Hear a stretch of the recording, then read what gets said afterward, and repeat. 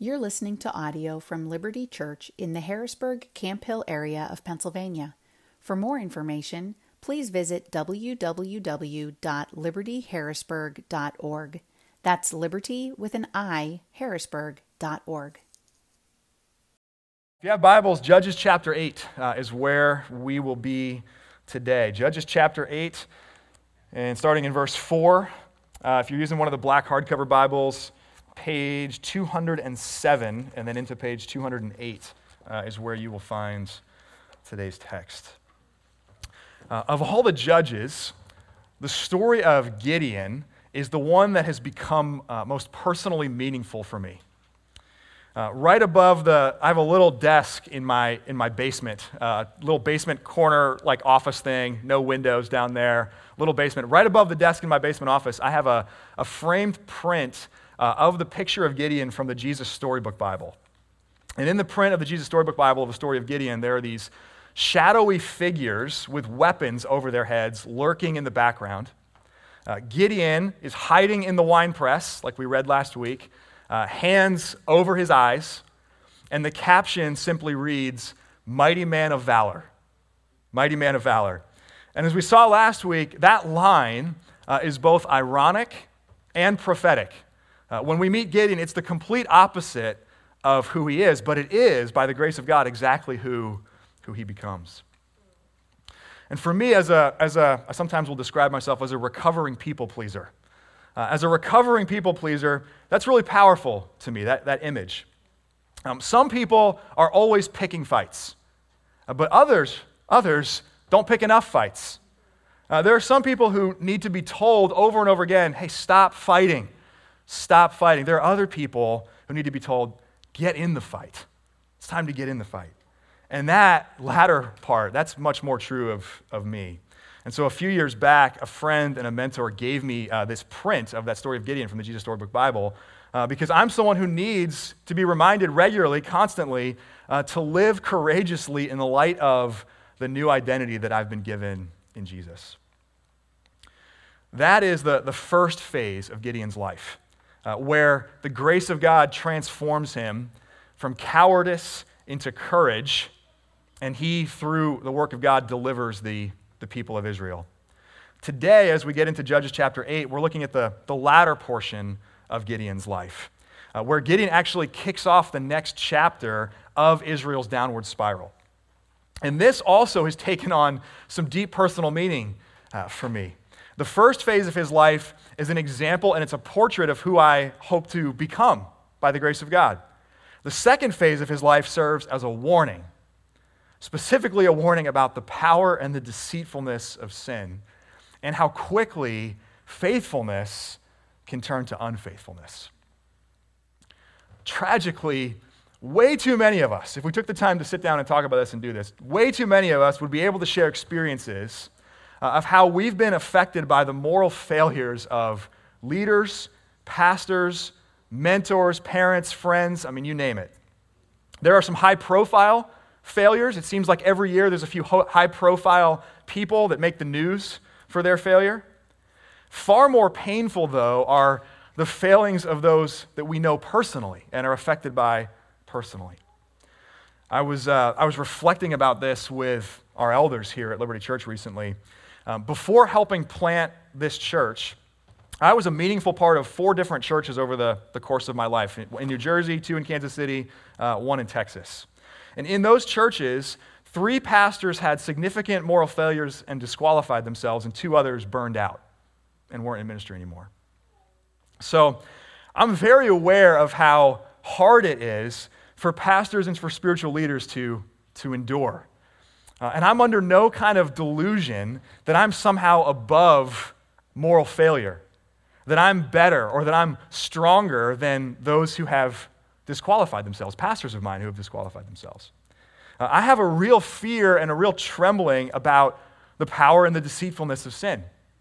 And so as much as I desire and do at times have godly ambition for more churches to be planted, godly ambition for people to experience renewal in the gospel, ambition for people who don't know the name of Jesus to claim and believe in the name of Jesus, there are some days where I just simply find myself praying, Jesus, let me make it to the end of my life with my faith and my integrity intact. Let me just make it. Let me just finish the race and finish it well. And as we look at the second phase of Gideon's life, whether you are a leader or aspire to any kind of leader among the people of God or not, we will see here how prone we are to wander, how prone we are to forget and to forsake the God of our salvation, and then how devastating the results of that can be. So I invite you now to listen with open ears to this book that we love. This is Judges chapter 8. I'll begin in verse 4. And Gideon came to the Jordan and crossed over, he and the 300 men who were with him, exhausted yet pursuing. So he said to the men of Succoth, "Please give loaves of bread to the people who follow me, for they are exhausted, and I am pursuing after Zebah and Zalmunna, the kings of Midian." And the officials of Succoth said, "Are the hands of Zebah and Zalmunna already in your hand, that we should give bread to your army?" So Gideon said, "Well then, when the Lord has given Zebah and Zalmunna into my hand, I will flail your flesh with the thorns of the wilderness and with briars." And from there he went up to Penuel and spoke to them in the same way. And the men of Penuel answered him as the men of Succoth had answered. And he said to the men of Penuel, "When I come again in peace, I will break down this tower." Now Zebah and Zalmunna were in Karkor with their army, about 15,000 men, all who were left of the army of the people of the east. For there had fallen 120,000 men who drew the sword. And Gideon went up by the way of the tent dwellers east of Nobah and Jogbehah and attacked the army, for the army felt secure. And Zebah and Zalmunna fled, and he pursued them and captured the two kings of Midian, Zebah and Zalmunna, and he threw all the army into a panic. Then Gideon, the son of Joash, returned from the battle by the ascent of Heres. And he captured a young man of Succoth and questioned him, and he wrote down for him the officials and elders of Succoth, 77 men. And he came to the men of Succoth and said, "Behold, Zebah and Zalmunna, about whom you taunted me, saying, Are the hands of Zebah and Zalmunna already in your hand, that we should give bread to your men who are exhausted?"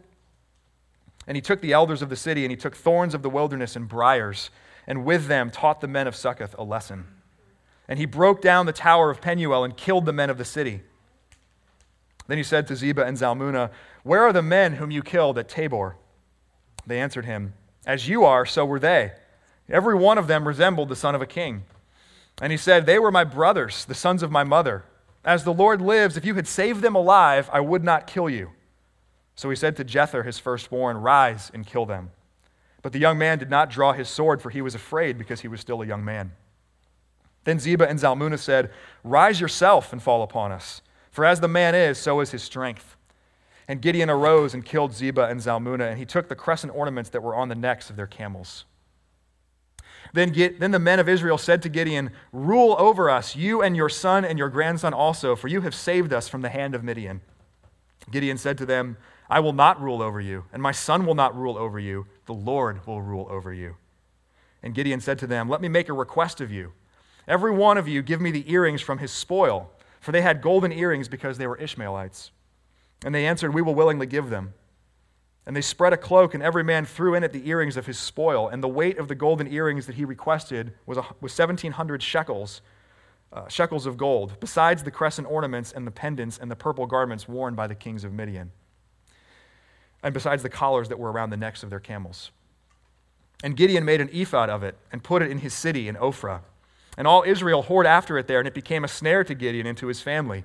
So Midian was subdued before the people of Israel, and they raised their heads no more, and the land had rest 40 years in the days of Gideon. Jerubbaal, the son of Joash, went and lived in his own house. Now Gideon had 70 sons, his own offspring, for he had many wives. And his concubine, who was in Shechem, also bore him a son, and he called his name Abimelech. And Gideon, the son of Joash, died in a good old age and was buried in the tomb of Joash his father in Ophrah of the Abiezrites. As soon as Gideon died, the people of Israel turned again and whored after the Baals and made Baal Berith their god. And the people of Israel did not remember the Lord their God, who had delivered them from the hand of all the enemies on every side. And they did not show steadfast love to the family of Jerubbaal, that is Gideon, in return for all the good that he had done to Israel. This is God's word. Let me pray for us. Lord God, we bless and thank you for the gift of your word. We ask now that you would grant us the humility and the courage to receive it, that you would prepare our hearts and our lives to be changed by it. We pray this through Christ our Lord. Amen. Amen. So Gideon goes from courageous deliverer to the cause of the next chapter of Israel's downward spiral. How does that happen? How does that happen? Two things we see play out in Judges chapter 8, replacing and embracing. We'll spend the rest of our time talking about those two things. Replacing, that he replaces God's agenda with his own, and then embracing, he embraces hypocrisy. He embraces a false identity and hypocrisy. So first, let's talk about replacing God's agenda with his own. Through the end of chapter 7, which we read last week, Gideon is clearly the instrument of God's deliverance. So we saw that last week. The whole episode of Gideon's defeat of the Midianite army, it's designed so that neither Gideon nor any of Israel can take any credit. This massive Midianite army is routed, they flee, and Gideon and these 300 men, they call out the other tribes of Israel to chase them out of the land. But Gideon is not content to stop there. And so in verse 4, as we read, he crosses over the Jordan River. Notice there, the other tribes that have been chasing the army of Midian, they stop. They don't cross over the Jordan. Only Gideon and the 300 continue. They're exhausted, but Gideon keeps driving them at this ruthless, relentless pace. Why? Why is he doing this? The enemy is now out of the land. They've been decimated from a force of 135,000 down to a force of 15,000. The two princes, Oreb and Zeeb, are dead. There's safety, there's security for the people of Israel. Why can't Gideon just stop at the Jordan River and celebrate God's miraculous deliverance? We don't find out until verse 18 and 19. Because when Gideon catches up there with these kings, Zebah and Zalmunna, we learn that those two kings were responsible for killing Gideon's brothers. Sometime before the events of Judges 6 and 7, Midian apparently attacked people at this place called Mount Tabor, and among those killed there were Gideon's brothers. And so Gideon says to the kings, if you had kept them alive, I would not kill you. So this has become a personal vendetta. This has become a personal vendetta. Gideon's motive has changed. It's no longer about valor. It's about vengeance. And that also explains Gideon's response to the people in these two towns of Succoth and Penuel. These are the easternmost Israelite settlements. They are east of the Jordan River, but they are still within the land that God had allotted to several tribes on that side of the river before they all came into the promised land. But in this particular moment, they are really vulnerable cities. Because if somehow Midian can rally for a counterattack, if they can recruit other allies and armies to come back with them, the first places that they're going to go are these two cities of Succoth and Penuel. So it's understandable why they're hesitant to support Gideon and his men until really the whole army of Midian is completely subdued and not coming back. Gideon's frustration, though, is also understandable. Imagine yourself in his shoes. The people of these two towns are being cowards. If this were a musical, they would be singing along with Aaron Burr, "Wait for it," right? I'll keep all my cards close to my chest. I'm going to wait and see which way the wind will blow. That's the people of Succoth and Penuel. They're waiting. They're waiting to see what's going to play out. But Gideon's response, even if frustration is understandable, his response exposes how his motives really have changed. It's no longer about God's glory. It's no longer about Israel's deliverance. Gideon has made himself the issue. And it's about the people of these two towns, how they're disrespecting him, how they're failing to help him. How different this whole account would sound if Gideon said something like, "Brothers, come on. Now is the time. God is with us. We've just routed the armies of Midian. They're fleeing, so have faith, have courage. Get in the fight with us." How different it would sound if he said that. Instead, as we read in verse 16, he just wants to teach them a lesson for disrespecting him. He beats them. He breaks down their tower. He kills his own people. And he kills them for their failure to act in faith. Now, lest we forget, it has been at most a couple weeks since Gideon himself was constantly asking for reassurance, constantly needing the patience and the grace of God to prop him up over and over again. Gideon here is like the man in the parable that Jesus will tell centuries later, who after receiving freedom from this massive, unrepayable debt, he's forgiven this unrepayable debt, he immediately turns around and he demands repayment of a tiny one by comparison. There's another part of this account which shows how Gideon's motive has changed. When he does capture Zebah and Zalmunna, he instructs, as we read, his firstborn son to kill them. And again, he does this because it's personal. This is personal. In this culture, it would be humiliating for a king, for a leader to be killed by a young boy. But since these two kings killed his family, that's exactly what Gideon wants. He wants to humiliate them. So he's going to have the first person of the next generation of his own family kill these two kings. This has just gone way beyond God's judgment. It is vigilante justice is what's playing out here in Judges chapter 8. And unfaithfulness, our rebellion against God begins when we replace God's agenda with our own. When our motive ceases to be God's glory and instead becomes our own glory or our own reputation or our own honor and esteem. Just like Gideon, you and I are prone to this. Perhaps in your life, maybe instances in your life, it's been about vengeance or a personal vendetta. You've been slandered. You've been hurt or wounded. You've been made to suffer significantly by the sin of someone else or just by the existence of evil in our world. And so you rightly, in those moments, desire justice and cry out to God even for justice. But why? What's the motive for that? Is it, God, make right what's gone wrong? God, rise up on behalf of your name and your world and people created in your image. Is that what comes out of your heart? Or is it instead, how dare you? How dare someone do that to me? You will pay. I will teach you a lesson. We can also replace God's agenda in a number of other ways.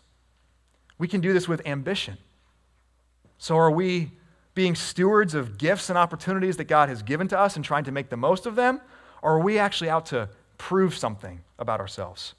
Are we pursuing excellence in praise of our Creator who has made all things good? Or are we just really discontent and insisting that we deserve something better and so striving for more? We can also do this with comfort and security. The Christian life is a life through and through of faith-filled risk. Not folly, not foolishness, but things really that would not make sense unless the Spirit of God were dwelling in us. Things that just wouldn't work unless God would show up in power and act on our behalf. We can replace God dependence, God reliance with self-reliance for the sake of comfort and security. And we can also do this with capacity. We are a church of busy people. We're a church of busy people. 9 years in, it's always been that way. It's always been that way. We have a lot of highly educated, highly motivated, upwardly mobile, competent people. And so you will have no shortage of things in your life to fill your time with. But capacity, time, is always about priority. It's always about priority. We will make time for the things that truly, at the end of the day, matter to us. And so it's not a question of whether or not you're going to be busy. We actually should expect to live most of our lives being busy with something. The question is, with what? The question is, will our busyness reflect that we are servants of Jesus for the sake of other people?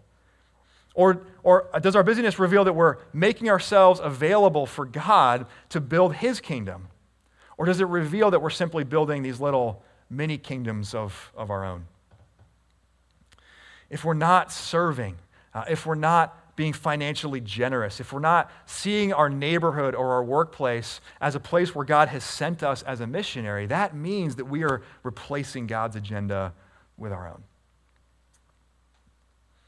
So replacing is a huge part of Gideon's unfaithfulness, how he goes from this faithful deliverer to the cause of the next downward spiral. But so is embracing. Embracing. And specifically, our second point this morning, embracing hypocrisy and a false identity.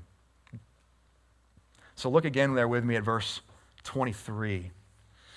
Then the men of Israel said to Gideon, "Rule over us, you and your son and your grandson also, for you have saved us from the hand of Midian." Okay, first of all, who saved Israel from the hand of Midian? God did. Gideon is not the only one in this account who completely misses here. The people who up until recently had been hiding in caves, they witnessed this great deliverance, this miraculous deliverance, 300 routing 135,000, and they immediately then credit the human instrument rather than God. It's like going to see the Sistine Chapel and marveling at what you see painted on the ceiling and then stepping back and saying, "Wow, that paintbrush did a great job. What a gift. Thanks, paintbrush. That's amazing." Now, to his credit, Gideon here says exactly the right thing in response. They say, "Be our king." He says, "No, I will not rule over you. The Lord will rule over you." In other words, we already have a king. We already have a ruler. It's God himself. It's an incredibly faithful and true response from Gideon. Well done. Except that after rejecting the title of king, he immediately assumes a king's lifestyle. Wealth, many wives, at least one concubine, and a son from his concubine in Shechem. He even names Abimelech, which means in Hebrew, "My father is king." So the name itself says something about what he thinks of himself. We'll actually see more of Abimelech next week when we get to chapter 9. But Gideon here doesn't just live like a king, he also assumes the role of a priest. First, as we read, he asks for all the gold earrings from the spoils of Midian's army. And out of them, he makes this golden ephod, which is a priestly garment, something that priests would wear. Now, in the Bible, when someone asks for gold jewelry to melt down and form into something else, you should be nervous. You should be wary of where that's leading. It does not lead to good things. This immediately would remind the original readers, as well as us today, of how Moses' brother Aaron in the wilderness took all of the jewelry, the gold jewelry, from the people, melted it down, and made out of it a golden calf. Only the idolatry with this ephod actually lasts a lot longer than the golden calf. In fact, this here is the first time in the book of Judges where the people of Israel begin to spiral downward during, not after, the tenure of one of the judges. They start their downward spiral while Gideon is still alive because of this ephod. Now, beyond the fact that it becomes this idol, which is a huge deal, the ephod is also a terrible thing because Gideon asserts himself to be something he is not. He's not a Levite. He's not a priest. He has no business making an ephod. And he puts this ephod in his hometown, in the city of Ophrah. At this point in history, the tabernacle, the tent of meeting, was in Shiloh. That's where the Ark of the Covenant was housed. That's where the holy place was. That was where God had said, "Here is where I will be present with you, my people." But by making this ephod and by putting it in his hometown, Gideon is trying to keep himself at the center of things. He sets up a rival holy place. He's presenting another option where people can supposedly go and inquire of the Lord. And oh, by the way, it's in my backyard where I happen to have set myself up to live like a king. Come and see me. Come and see my wealth. Come and see my 70 sons. See, Gideon has embraced a false identity. He's radically overestimated himself. He has bought into his own hype, which is all the more horrific when we remember that he was least in his father's house, which was the weakest of all of the clans in Manasseh. When we remember that he was a coward, that he needed constant reassurance from God. How quickly he has forgotten those things, and how quickly we forget in our lives. The human heart, our hearts, are constantly grasping to take credit for success.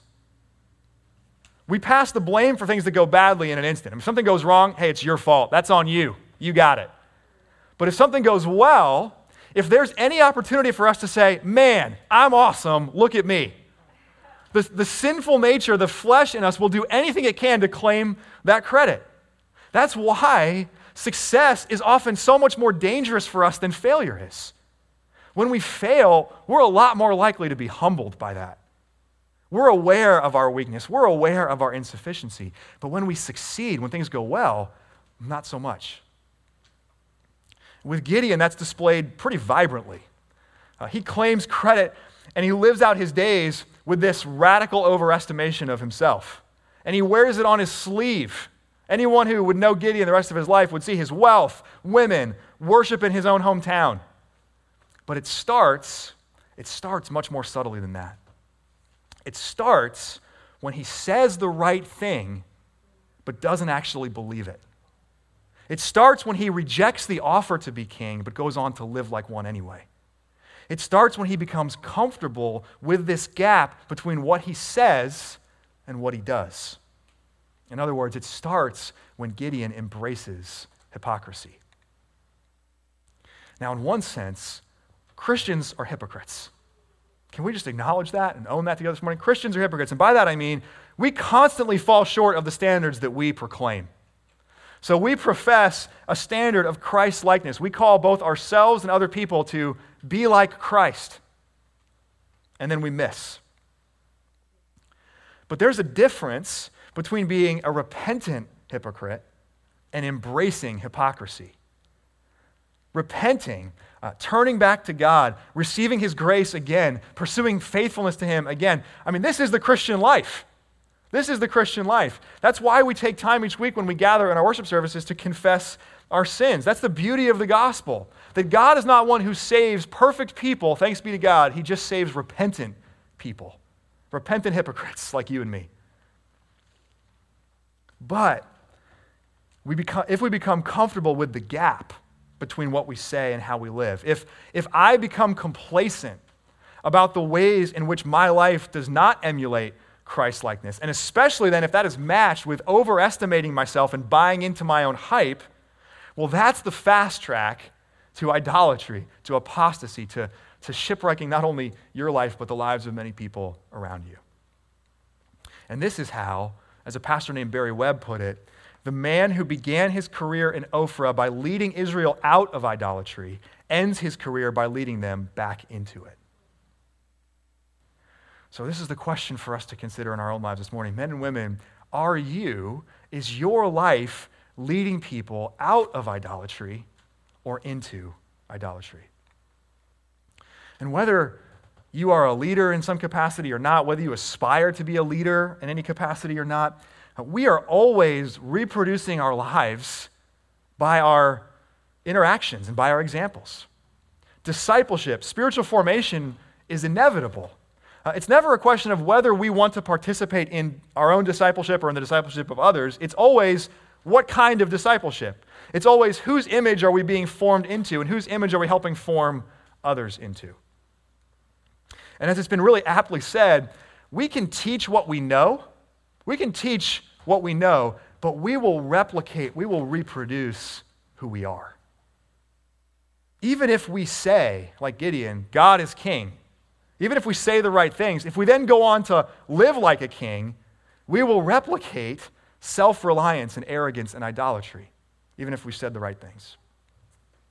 So church, be sensitive to the power and the deceitfulness of sin. Let this second phase of Gideon's life wake you up to that.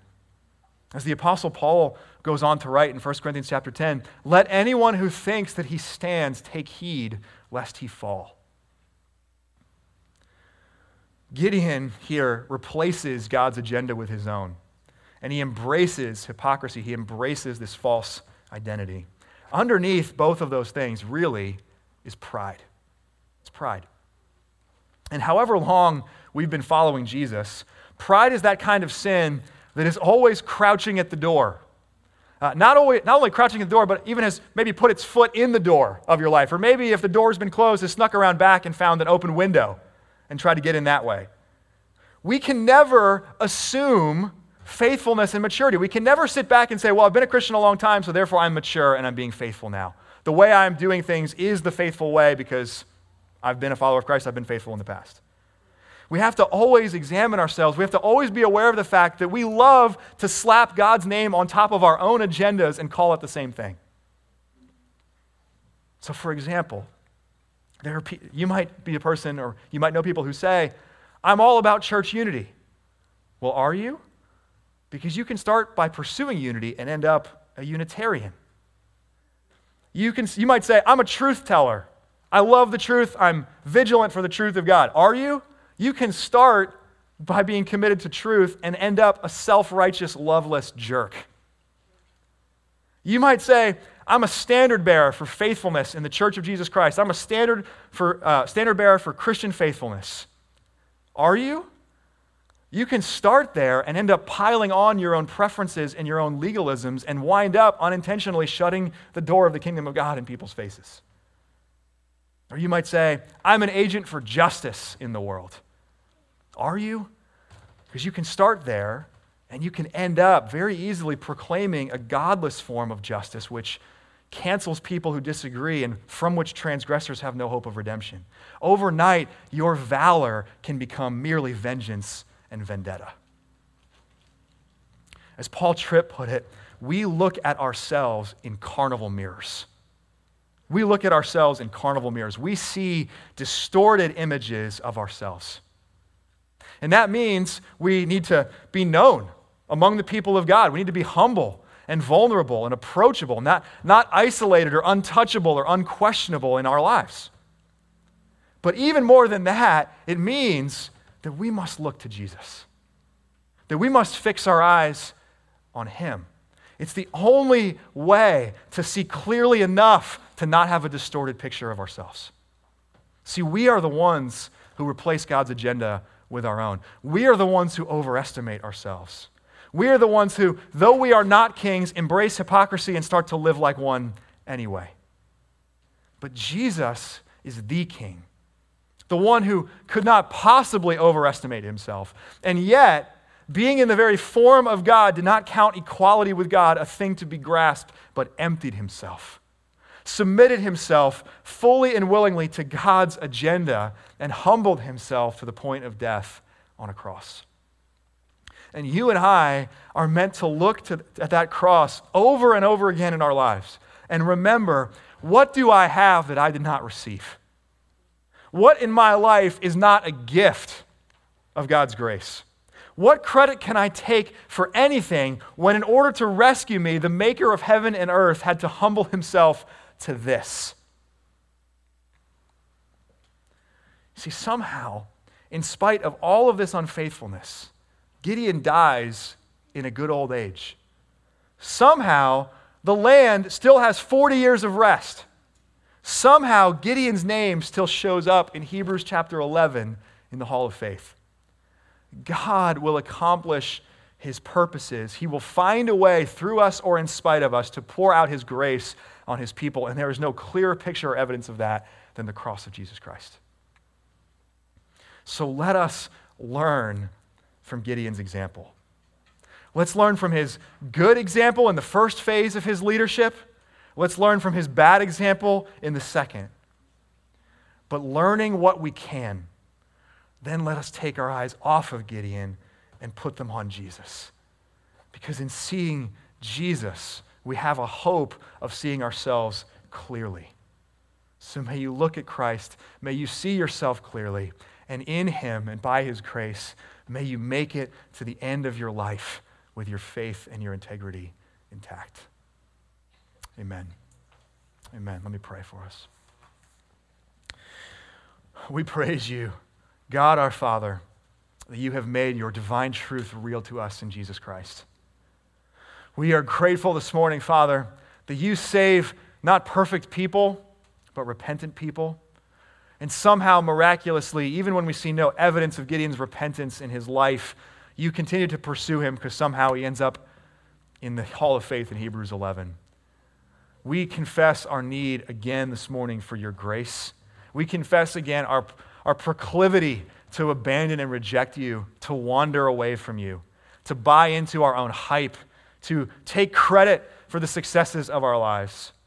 We confess, Father, that we need you to help us see ourselves clearly. And we thank you that you have given us, Jesus, your own life and death and resurrection, that you have taken the low place and humbled yourself to the point of death, that in you and by your grace, we can see ourselves clearly. We can remain humble. We can remain dependent and desperate for you to act on our behalf. And so we ask this morning, Father, that what we do and the way that we live and the way that we love would increasingly become a worthy response to the great salvation you have accomplished for us in Jesus. We pray that in his name. Amen. Thank you for listening to audio from Liberty Church. To learn more about our church or to listen to previous recordings, visit www.libertyharrisburg.org.